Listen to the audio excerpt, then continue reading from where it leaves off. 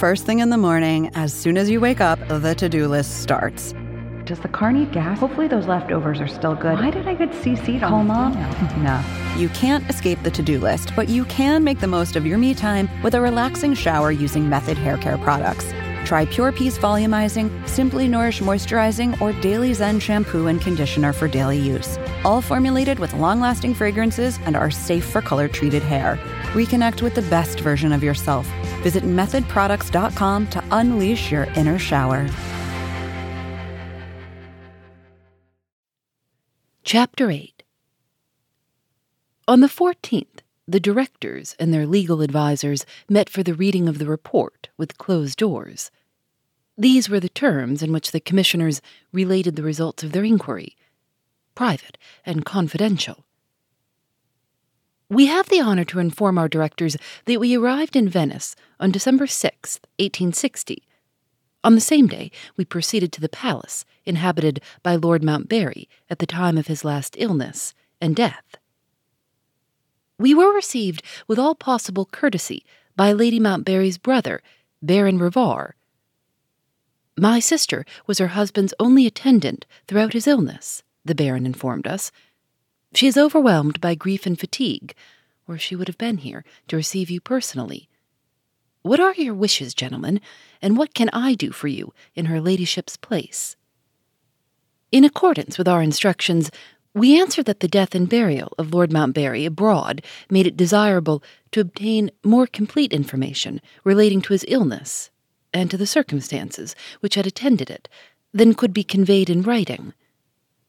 We explained that the law provided for the lapse of a certain interval of time before the payment of the sum assured, and we expressed our wish to conduct the inquiry with the most respectful consideration for her ladyship's feelings, and for the convenience of any other members of the family inhabiting the house.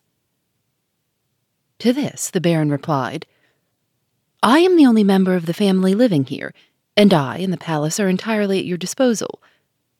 From first to last, we found this gentleman perfectly straightforward and most amiably willing to assist us. With the one exception of her ladyship's room, we went over the whole of the palace the same day. It is an immense place only partially furnished.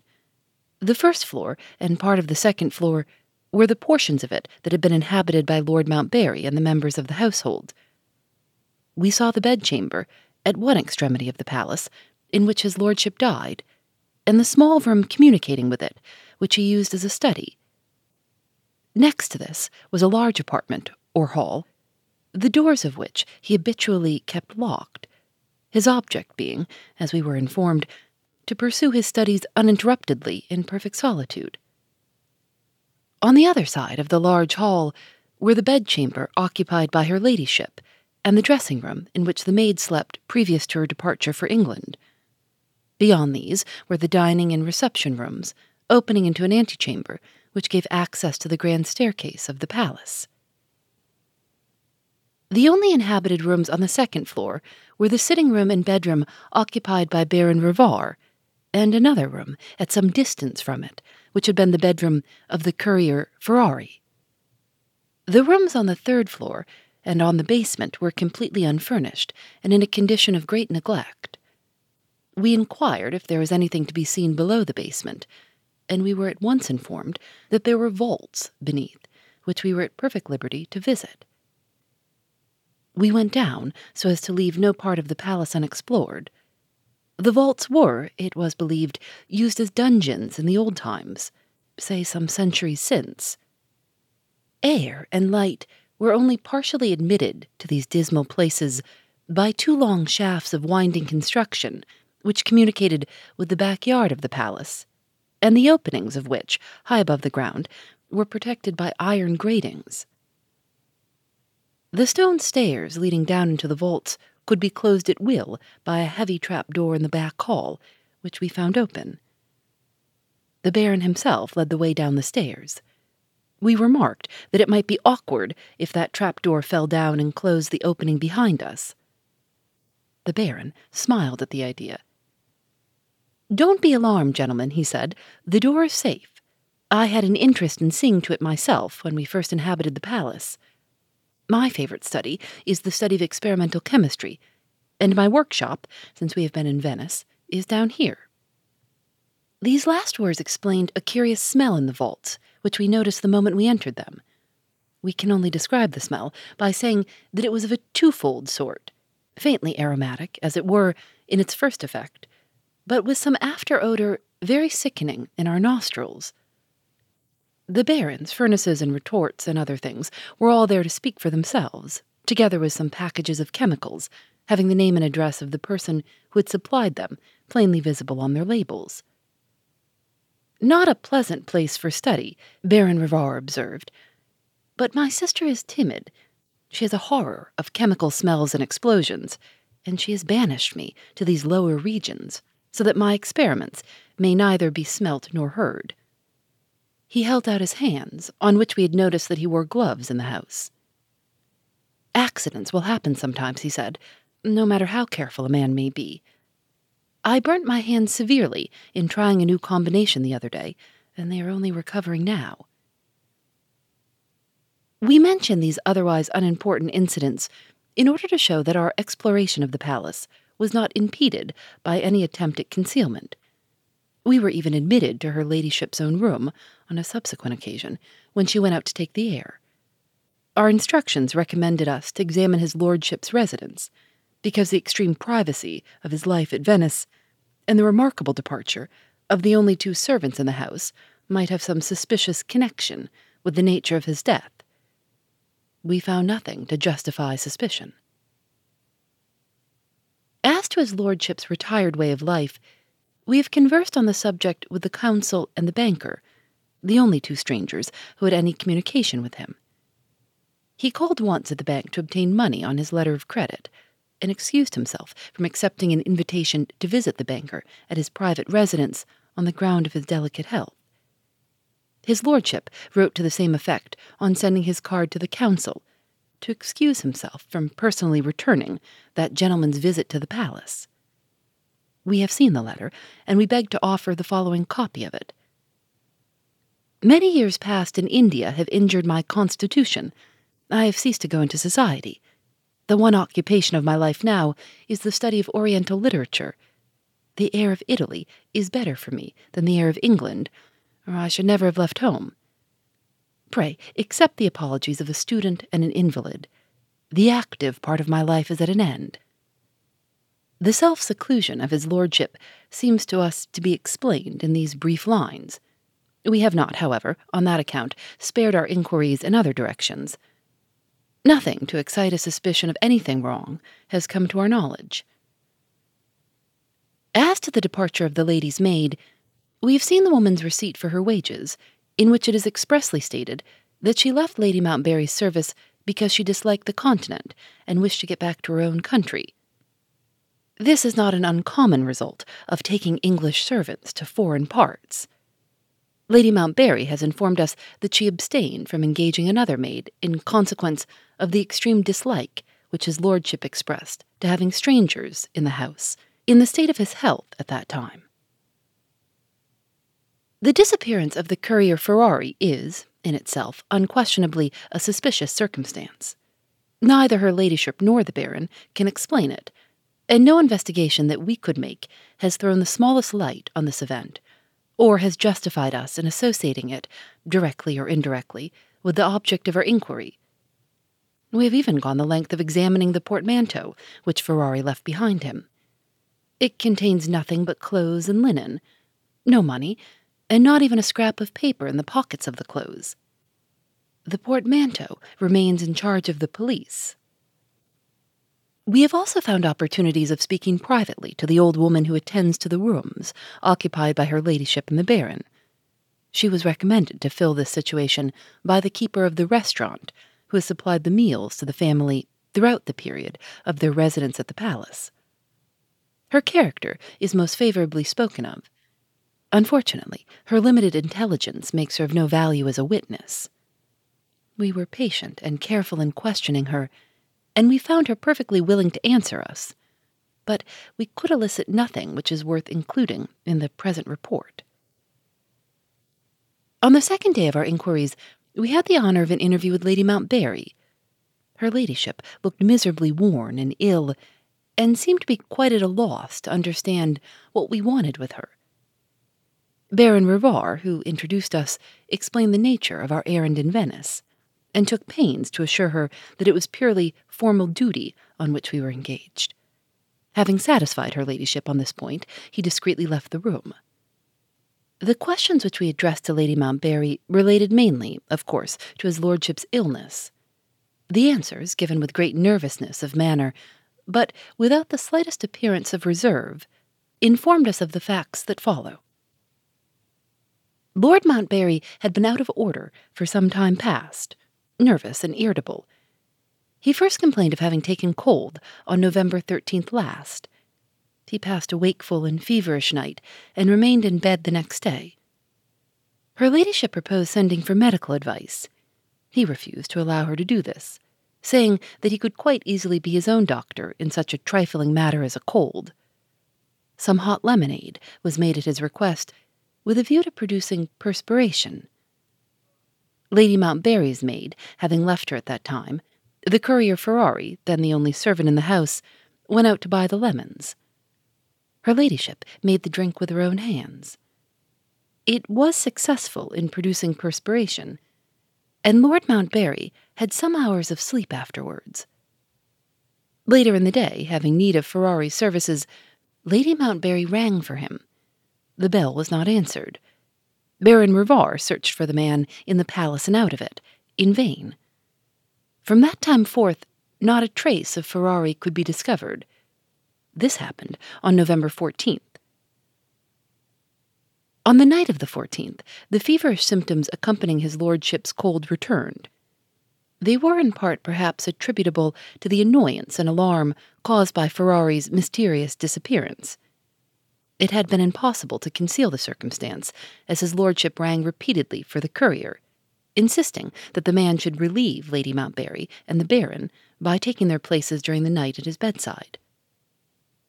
On the 15th, the day on which the old woman first came to do the housework, his lordship complained of sore throat, and of a feeling of oppression on the chest. On this day, and again on the 16th, her ladyship and the Baron entreated him to see a doctor. He still refused. "I don't want strange faces about me. My cold will run its course in spite of the doctor." That was his answer. On the 17th, he was so much worse that it was decided to send for medical help, whether he liked it or not. Baron Rivar, after inquiry at the councils, secured the services of Dr. Bruno, well known as an eminent physician in Venice, with the additional recommendation of having resided in England and having made himself acquainted with English forms of medical practice. Thus far our account of his lordship's illness has been derived from statements made by Lady Mountbarry. The narrative will now be most fitly continued in the language of the doctor's own report, herewith subjoined. My medical diary informs me that I first saw the English Lord Mountbarry on November 17th. He was suffering from a sharp attack of bronchitis. Some precious time had been lost through his obstinate objection to the presence of a medical man at his bedside. Generally speaking, he appeared to be in a delicate state of health. His nervous system was out of order. He was at once timid and contradictory. When I spoke to him in English, he answered in Italian, and when I tried him in Italian, he went back to English. It mattered little. The malady had already made such progress that he could only speak a few words at a time, and those in a whisper. I at once applied the necessary remedies.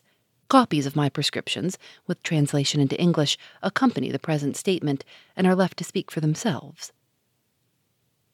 For the next 3 days I was in constant attendance on my patient. He answered to the remedies employed, improving slowly but decidedly. I could conscientiously assure Lady Mountbarry that no danger was to be apprehended thus far. She was indeed a most devoted wife. I vainly endeavoured to induce her to accept the services of a competent nurse. She would allow nobody to attend on her husband but herself. Night and day this estimable woman was at his bedside. In her brief intervals at repose, her brother watched the sick man in her place. This brother was, I must say, very good company in the intervals when we had time for a little talk. He dabbled in chemistry, down in the horrid underwater vaults of the palace, and he wanted to show me some of his experiments. I have enough of chemistry in writing prescriptions, and I declined. He took it quite good-humoredly. I am straying away from my subject. Let me return to the sick lord. Up to the 20th, then, things went well enough. I was quite unprepared for the disastrous change that showed itself when I paid Lord Mountbarry my morning visit on the 21st. He had relapsed, and seriously relapsed.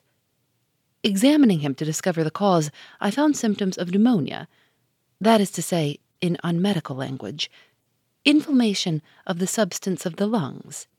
He breathed with difficulty, and was only partially able to relieve himself by coughing.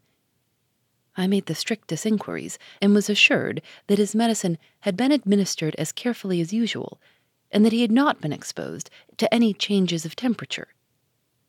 It was with great reluctance that I added to Lord Mountbarry's distress, but I felt bound, when she suggested a consultation with another physician, to own that I, too, thought there was really need for it. Her ladyship instructed me to spare no expense, and to get the best medical opinion in Italy. The best opinion was happily within our reach. The first and foremost of Italian physicians is Torello, of Padua. I sent a special messenger for the great man. He arrived on the evening of the 21st, and confirmed my opinion that pneumonia had set in, and that our patient's life was in danger. I told him what my treatment of the case had been, and he approved of it in every particular. He made some valuable suggestions, and, at Lady Mountbarry's express request, he consented to defer his return to Padua until the following morning. We both saw the patient at intervals in the course of the night. The disease, steadily advancing, set our utmost resistance at defiance. In the morning, Dr. Torello took his leave. "I can be of no further use," he said to me. "The man is past all help, and he ought to know it." Later in the day I warned my lord, as gently as I could, that his time had come. I am informed that there are serious reasons for my stating what passed between us on this occasion, in detail, and without any reserve. I comply with the request.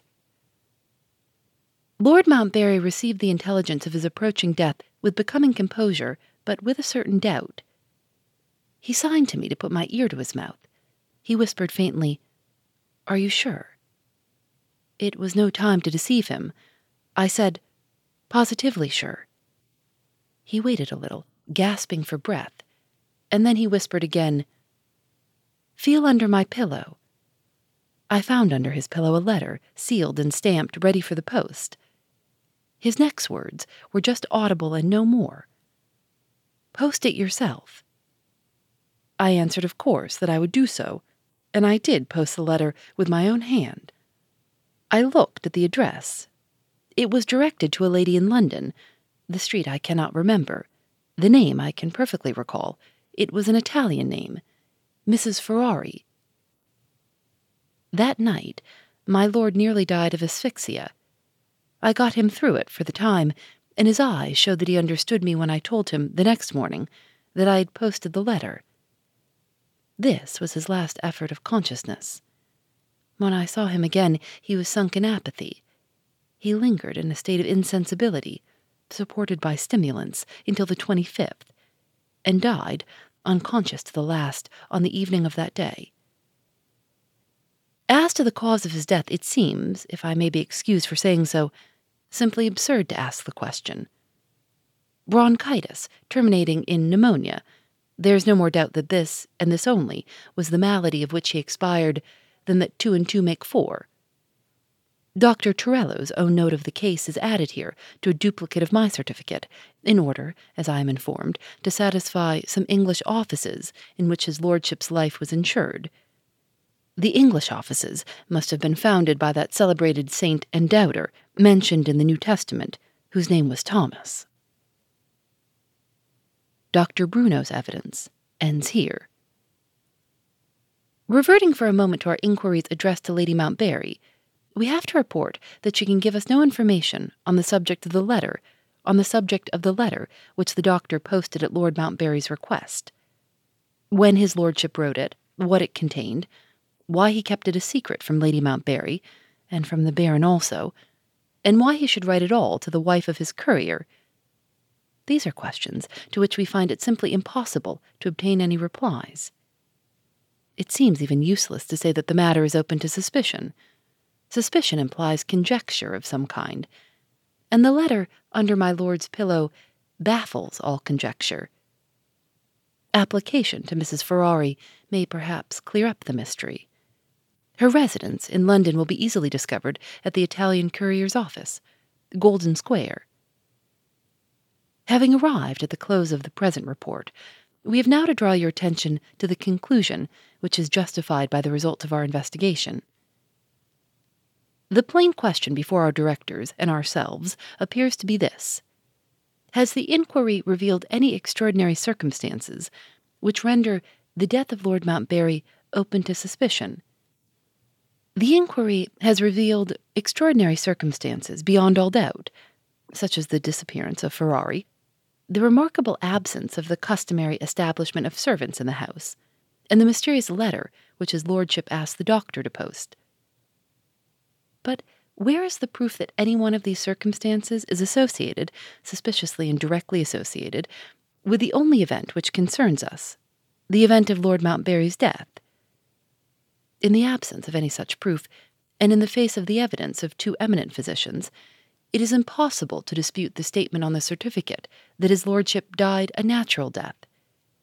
We are bound, therefore, to report that there are no valid grounds for refusing the payment of the sum for which the Lord Mountbarry's life was assured. We shall send these lines to you by the post of tomorrow, December 10th, leaving time to receive your further instructions, if any, in reply to our telegram of this evening announcing the conclusion of the inquiry.